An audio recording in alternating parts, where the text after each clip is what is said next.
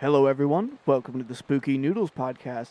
Today we will be covering the history of the ancient beast, the Kraken.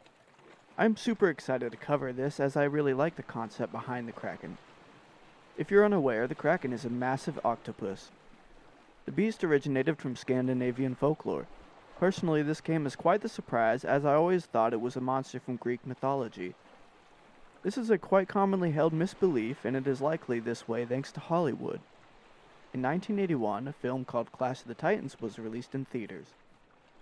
The film follows the Greek tale of Perseus. At a certain point in the movie, Perseus battles a sea monster. The appearance of the monster is similar to that of a Greek monster called the Cetus. However, in the movie, the monster was referred to as the Kraken. Thanks to this, the Kraken is now erroneously assumed to be of Greek origin. It isn't clear as to when the myth originated. However, it is commonly believed to have originated sometime in the early to mid-1700s.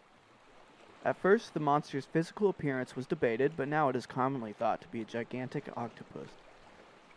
At times, it was described as being similar to lobsters or fish. The Kraken was infamous for supposedly attacking and sinking the ships of Norwegian sailors. It did this through one of two methods.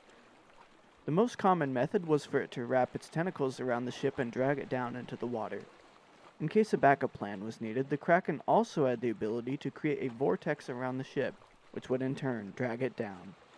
To identify the potential presence of the Kraken, two main things needed to be true. The first being the position of the current ship. The Kraken resides somewhere in the Norwegian Sea. Assuming the conditions were as favorable as possible, a Viking longboat could go from, excuse my pronunciation, Stadvarfjörður on the coast of Iceland to Bergen on the coast of Norway in approximately a day and a half.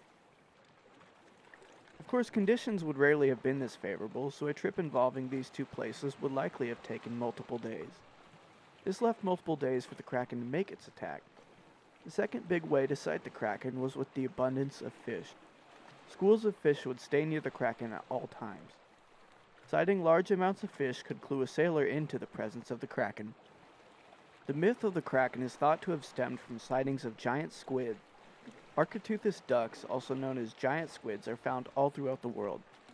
These creatures stay relatively hidden though. They are estimated to be in depth ranges of 1,000 to 3,000 plus feet.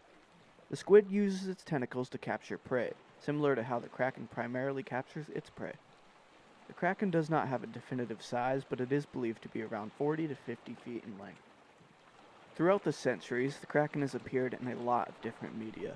It has made appearances in film series such as Pirates of the Caribbean and the Clash of the Titans. It has also appeared in games like God of War 2 and Sea of Thieves. If you want to learn more about the Kraken, please visit the sources linked in the show notes.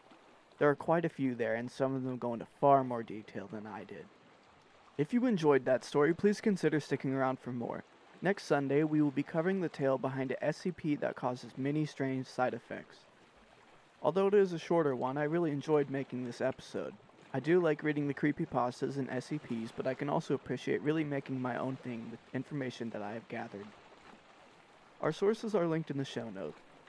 If you've got any suggestions or tips for our future episodes, please contact us at our email spookynoodlespod@gmail.com or at our Twitter @spookynoodles. Your feedback is greatly appreciated. Make sure to keep your taste for horror alive by watching the next episode of Spooky Noodles on Apple, Spotify, Amazon, or YouTube. Thank you for listening.